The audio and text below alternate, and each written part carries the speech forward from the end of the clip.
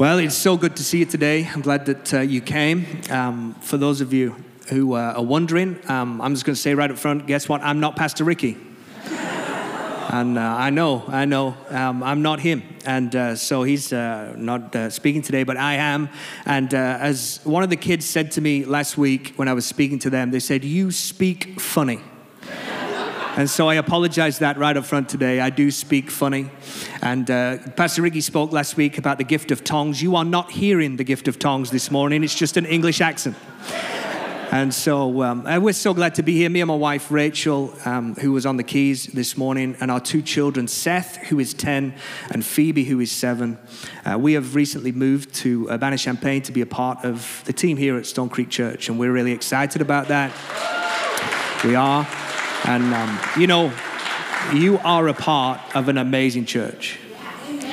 And I just get a sense this morning that God is magnetizing people and provision towards this church for a reason. And we're excited about that. In fact, me and my wife, Rachel, before kids, we were here at Stone Creek Church, if you were around then, around about 11 years ago, as interns here. And we had a great time here, got a vision of what a life-giving church could be. And then at the end of our year as interns, we were unleashed to a God-breathed horizon, right? That's the vision of this church. So we unleash people to God-breathed horizons. And we went back and we helped pioneer and lead a church in the north of England. That's where we've been for the last 11 years. And then our time came to an end there. We felt at the end of last year, and we started the process of seeking God for what's next. And this is our next. We feel this is our next. And we're excited about that. Anyway, enough about us. If you've got your Bibles, you want to open up at Ephesians chapter 1. Ephesians chapter 1. We've been on a series, and Pastor Ricky's been doing such a great job of just unpacking this series that we're on, discovering and exploring the person of the Holy Spirit. And the title of the series is this: 2/3 is not enough. That in the life of a Christ follower, we need the Father, the Son, and the Holy Spirit at work. And sometimes we settle for 2, and we're not sure about the 3rd, the Holy Spirit. But we've been unpacking just so brilliantly how the Holy Spirit wants to be involved and empower us to live the kind of dynamic lives that we could live as Christ followers. And so we've been excited about that whole journey that we've been on, and we're going to continue that this morning. In fact, next week, we have Sean Smith with us for both Sunday services, the 9 and the 10. There's no 8 o'clock next Sunday. And you're going to really enjoy hearing Sean speak, just an amazing communicator and an imparter of the Spirit of God. And so I want to encourage you to be here for that. Also in the evening, we have the Encounter Night, which is going to be amazing. We're going to have time to really press into the presence of God and to encounter Him in a new way. So please make sure, if you can, you're here for that. We'd love you to join us for that. I remember as I cast my mind back to the first time I encountered the Spirit of God, I was 17 years old. I'd grown up in a Christian family. Both my mother and father were first generation Christ followers, which means this, that no person in their family line had followed Jesus until they made a decision to follow Jesus. And so I remember we would go to church each week. Not this kind of church. As you can imagine, quite a formal church. Being English, we're quite refined and reserved. And I remember as soon as I could make a decision for myself, I didn't connect with the church, and I didn't connect with the God that they spoke about. It's not that I disbelieved in God. I did believe in God, but I just never met Him for myself. And so in my teenage years, I wandered. And I made some really stupid decisions. And I remember at 14 years old, I stopped attending school. I got into wrong relationships and all that comes with that kind of lifestyle as well, and substance misuse and all that kind of stuff. And my life was in turmoil and a mess. And I remember at 17 years old, my mom and dad my mother and father sat me down, and they said, you can't keep going on this trajectory, and we can't have you in the home anymore because of the dysfunction that you're bringing. And so they showed me the door. And it's the best thing they ever did. I gave my sister a call who was newly married. She lived 200 miles away from where I lived in the north of England. She lived in the south, in Dartford, Kent, just on the outside of London. And I gave her a call and I said, listen, Mum and Dad, they've had enough. I don't have a place to stay. Can I come and live with you? And she said yes. Her and her newly married husband, they'd been married a couple of months, and then I showed up. Way to spoil your first year of marriage, right? A dysfunctional teenager showing up in the mix. And I remember the first Sunday that I was there, they were both Christ followers, both committed Christians, involved in a local church. And my brother-in-law, he said to me, will you come to church with us today? I said, not a chance. Don't push your religion on me. And he said, well, we're going out for lunch afterwards, and if you come to church, I'll buy you lunch. I said, yes. I'm there. I mean, anything for a free lunch, right? Anything based around food, I'm there. I thought, I've sat through churches before. I can suffer church for a good lunch. And I remember walking into that small little Pentecostal church in Dartford, Kent, on the outside of London. And I'd been to church before, but I'd not been to this kind of church. The people actually smiled at me as I walked in, which is a good start, right?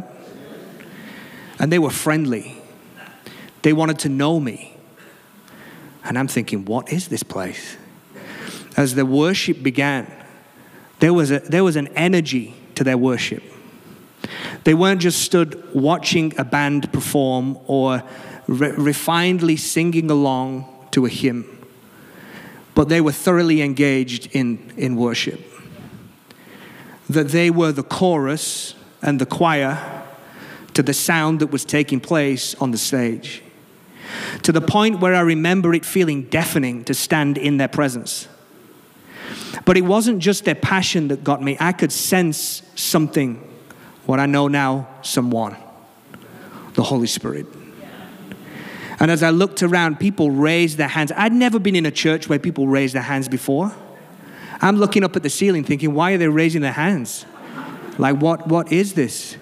And you know, when you first join a church that's vibrant and you come in and people are lifting their hands, like you're a little bit shocked by it, and then all of a sudden, after a while, you maybe get a little bit courageous and start putting your hands out yourself, like just a quick little hand put out, like, oh, you're just...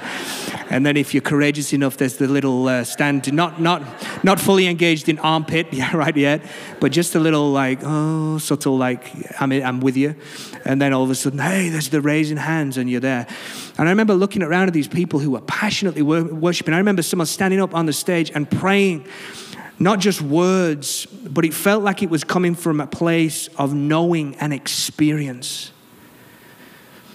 And I was overwhelmed. I remember the preacher getting up to preach that day. I still remember the outline that he spoke on.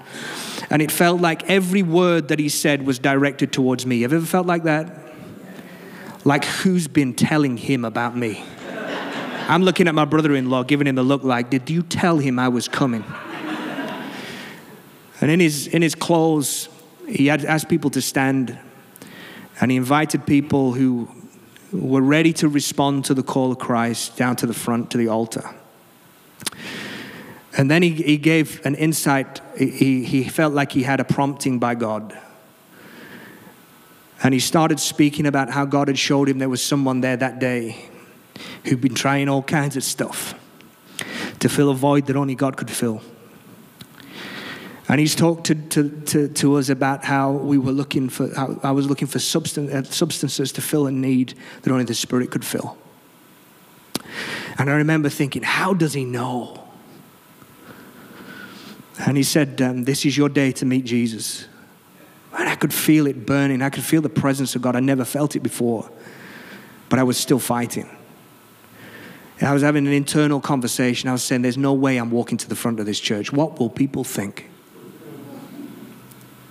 And my brother-in-law leaned over and he whispered in my ear.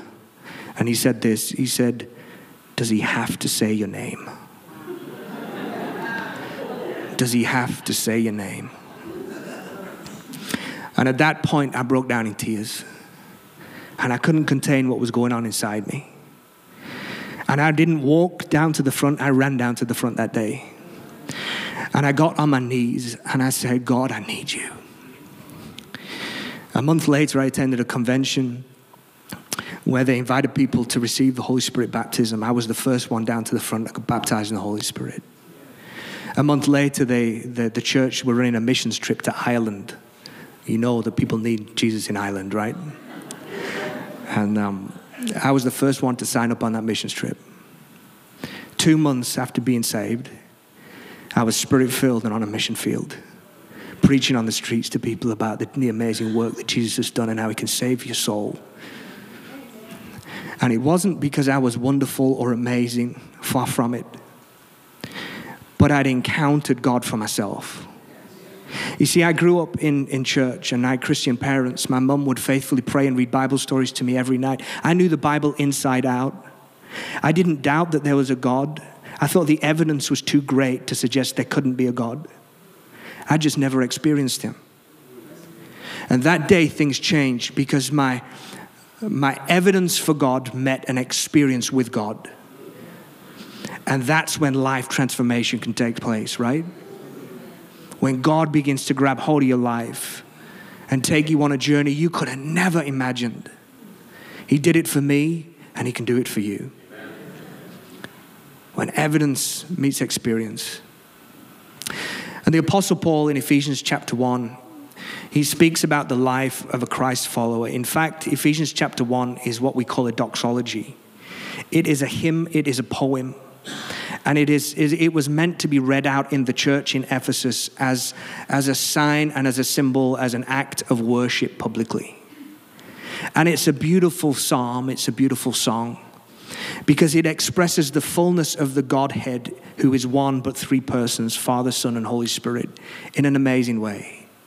And I want to, if I can, just in our brief time together, just walk us through the different blessings that we receive from Father, Son, and Holy Spirit that Paul outlines in Ephesians chapter 1.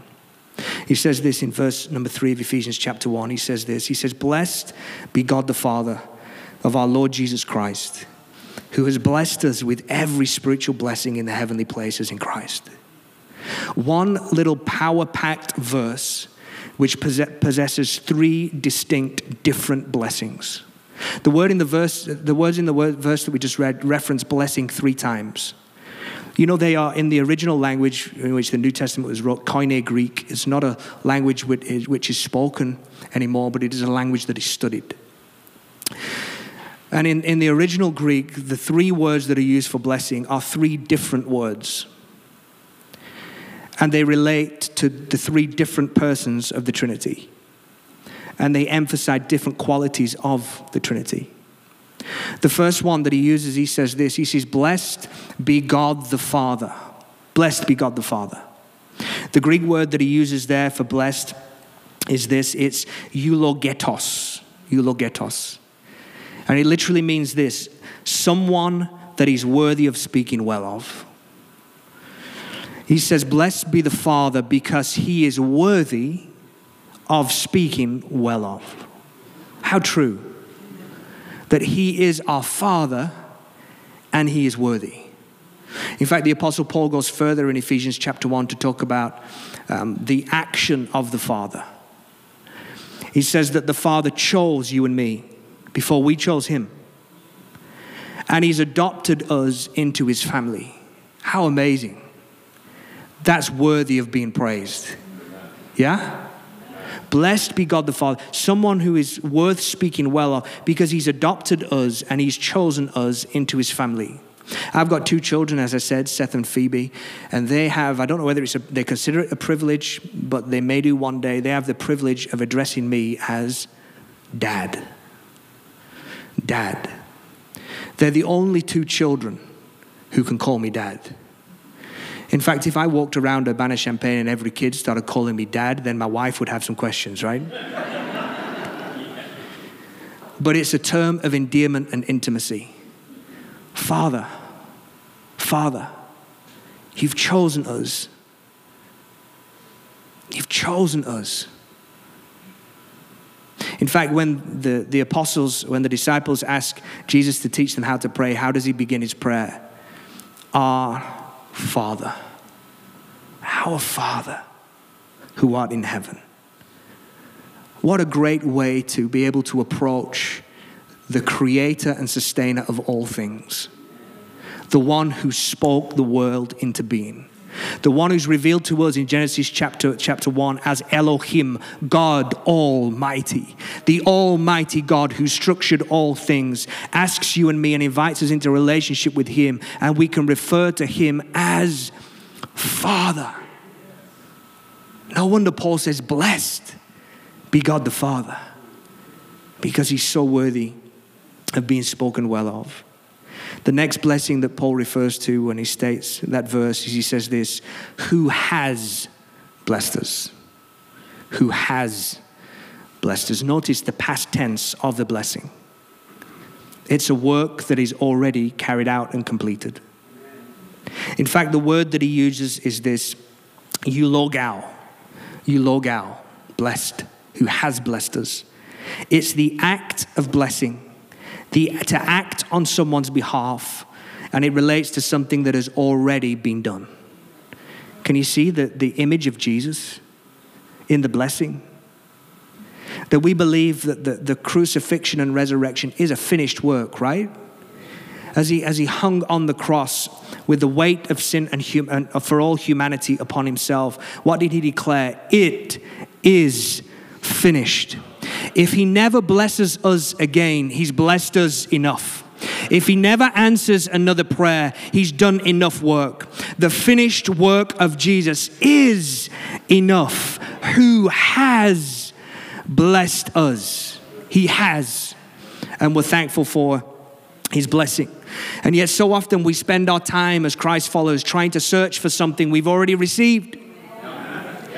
My father, as he got on in years, his eyes were failing and he would wear glasses, and he would often walk into the room where we were as a family and he would say, has anybody seen my glasses?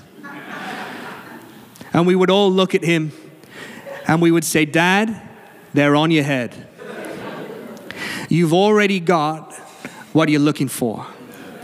And you have, according to Paul, you have everything that you need. I have everything that I need in order to live a life of fullness in Christ and a life of purpose on this world, on this earth, because of what he's already done. Not a work of the flesh, but a work of God in sending his son, and the son is submitting to the act through the cross and resurrection. Charles Spurgeon says this. He says, we are not sitting here and groaning and crying and fretting and worrying and questioning our own salvation. He has blessed us, and therefore we will bless him. If you think little of what God has done for you, you will do very little for him. But if you have a great notion of his great mercy to you, you will be greatly grateful to a gracious God. Wow. How much has he done for us? In fact, Paul tells us in Ephesians that he has redeemed us through his blood. He has given us the forgiveness of our sins. According to his riches, he has made known to us the fullness of his will, according to his counsel and his purpose. I'd say this morning, each and every one of us are pretty blessed. Blessed be God the Father, because he's worthy of speaking well of, who has blessed us through the work of his Son. And the third area of blessing, he says this, he says, with every spiritual blessing in the heavenly places in Christ. With every spiritual blessing in the heavenly places in Christ. Notice the location of these blessings are in the heavenlies, which means they're not physical and no one can take them from you. The Old Testament tells us that the inheritance for Israel was the land. The New Testament teaches us that the inheritance for Christ's followers is the spiritual blessings that God stored up for us supernaturally in the heavenlies. And each and every one of us can experience those. The word that he uses here to talk about the spiritual blessing is eulogia. Eulogia. And it literally means this, a favor or a gift, a benefit, listen to this, I love this part, or a spiritual advantage. Wow. How different would our lives look if we woke up every morning saying, today, I've got an advantage. I've got a spiritual advantage. I'm not woke up with disadvantages. There might be challenges that I'm walking through, but I've got a spiritual advantage. I've got a Father who's for me. I've got a Son who's paid the price for me, and I've got a Spirit who's got spiritual blessings stored up for me to experience in my days. I've got an advantage. Back in England, I used to play badminton. Anybody in here play badminton? Yeah, so you know what badminton is? The racket and a shuttlecock. I wasn't the best badminton player, but I would win 9 times out of 10. And here's why. Is people were technically better than me. They had better shot selection than me, but I would run after every shot. They couldn't hit it short and me watch it land. I would run and get that shot. They couldn't hit it long and me not run for that shot. I'm getting it back. Tenacity won me the game. Because every time I went in, I knew I had an advantage. And I would play the game I wanted to play, right? They wouldn't play their game, I'd play my game. I'd hit them long, take them short, hit them long, take them short, run them around, and eventually they would give in, even though they were better, because I knew I had an advantage. And then afterwards, they would always speak to me and say, I don't know how you beat me. You're not that good. I'd say, I know, but I've got an advantage. And in life in the Spirit, you can live out your days knowing that God is for you and He has given you gifts. And the gift of the Holy Spirit is with you. The person of the Holy Spirit is with you, helping you in your days to live the life that God created for you to live. To accomplish the purpose and the plan that God has directly given for your life. What an amazing truth that we could live with that reality. In fact, this spiritual advantage that Paul speaks about, the word that he uses for spiritual is pneumatikos, which means something that has been imparted by the Holy Spirit. So Paul's showing us an outline of how the Christ follower is to live with an acknowledgement of the Father, the Son, and His finished work, but empowered and living out their days with a spiritual advantage which is imparted by the Spirit of the living God. And I don't know about you, I want all three. I want all three. Not just I want all three, I need all three. I need it. In fact, further on in Ephesians chapter 1, verse 13, Paul says this, and you also were included in Christ when you heard the message of truth, the gospel of your salvation, when you were marked by Him with a seal, the promised Holy Spirit, who is a deposit guaranteeing our inheritance until the redemption of those who are God's possession to the praise of His glory. You were marked. You've been given a seal. I don't know if any of you like to study or participate in art, whether it be pottery or painting. And usually when a potter is finished with the clay that they are molding, what they'll do is they'll turn it around and they'll put their mark on the underneath. It's marked with their name. Usually a painter, after they've painted a great picture, is they will sign the bottom corner and they will mark it with their name. They're external marks. But there's an artist, I don't know if you've heard of him, called Banksy. And Banksy is an amazing street artist. And he turns up in locations, secret locations nobody knows. And he paints murals in communities. Big, beautiful murals. And nobody knows who Banksy is. But here's what he did a few years ago. He stopped marking his artwork. So we'd show up randomly in communities, paint a big mural, and when people woke up in the morning, they would see this beautiful picture that was created. And then the professionals would come in and they would study the picture and they would certify, yep, it's a Banksy. And they would say, how do you know it's a Banksy? And they would say, well, he has a particular style. He has a particular technique. And he likes to portray images in a particular way. You know, when the Apostle Paul talks about us being given a sign and a seal, he's not talking about an external marker. He's not talking about a fish sticker on your car or a cross around your neck or a Bible under your arm. He's talking about something that takes place on the inside of you that distinguishes you and marks you in a different way to anything else. It's the inner working of the Holy Spirit that transforms a life and helps you to be the kind of husband or wife that you would want to be and that Christ would want you to be. To steward your kids in such a way, shaped and marked by the inner working of the Spirit that you could not muster up in your natural strength, but there's a supernatural touch on your life, enabling you to be who you could not be on your own.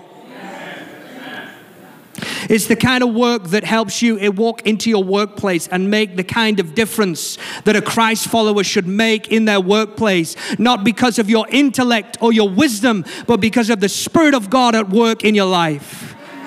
It's the kind of inner work that transforms neighborhoods and lives and communities and churches because we couldn't muster it up. We submit and surrender to the working of the Holy Spirit in our lives. Transform us from the inside out. You've been marked with a seal. In fact, we're talking about the church in Ephesus, what Paul writes to the Ephesian church. And I love how the book of Acts gives us an inside story on the church in Ephesus. He gives us the backstory.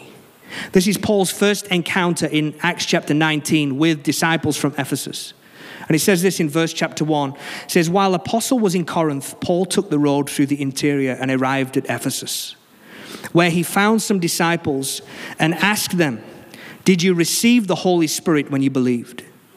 They answered, no. We have not even heard that there is a Holy Spirit. So Paul asked them, then what baptism did you receive? John's baptism, they replied. Paul said, John's baptism was a baptism of repentance. He told people to believe in the one coming after him, that is in Jesus. On hearing this, they were baptized in the name of the Lord Jesus. And when Paul placed his hands on them, the Holy Spirit came on them. And they spoke in tongues and prophesied. They were about 12 men in all. Interesting that as the Apostle Paul meets these disciples from Ephesus, his first question about their faith is, did you receive the Holy Spirit? It was such a pressing issue for Paul. It was the first question that he asked. And then as he opens up Ephesians chapter 1 and he writes this beautiful doxology, this hymn and this poem and this psalm. And he includes Father, Son, and Holy Spirit and talks beautifully about the seal, the mark that comes on the inside of a believer when the Holy Spirit comes to live in your life. He pulls them back to the centrality of their faith. The 2/3 is not enough. Father, Son, and Holy Spirit. I recently moved to the area and we've been doing some home renovations on our house, and I didn't bring any tools with me from England to America. And so I was taking down some cabinets the other week and I went and bought myself a screwdriver, a manual screwdriver. Remember those? And I began to unclip all the cabinet, and it was taking me so long. And it took so much effort. So much so, I just got demoralized and tired. I'm like, I'm not doing this anymore. This was my wife's idea, by the way, to take this cabinet apart. And I said, I'm not doing this anymore. I called my friend. I said, have you got any power tools? He said, yeah, just come and borrow it. So I went and borrowed his drill, power drill. Came back to the house. The same work that I was sweating over took me minutes to complete because I now had a power source that was greater than my manual human effort. And now I could use and lean on something that enabled me to do something I could not do in my own strength. That's what the Spirit of God does. You can live a life based on effort and energy, and you can make some progress, but it's hard and it's laborsome and you don't get the results that you want. But when you lean on the Holy Spirit, the enlivening and the empowering of the Holy Spirit, He can give you the power to do what in your natural self you could not do. In 1998, there was the Winter Olympics in Japan. And they had a storm unlike no other at the Winter Olympics. And for 3 days, they had a whiteout, complete whiteout. They had to stop the games. In the middle of this whiteout, they would notice that there were some trees on a mountainside which continued to blossom. They seemed untouched by the storm. And so after the storm was over and later on, they researched these trees and found out there was some volcanic activity underneath the trees that enabled them to keep their blossom and bloom in the midst of the storm. The life that we're living sometimes can appear chaotic. And you and me need a source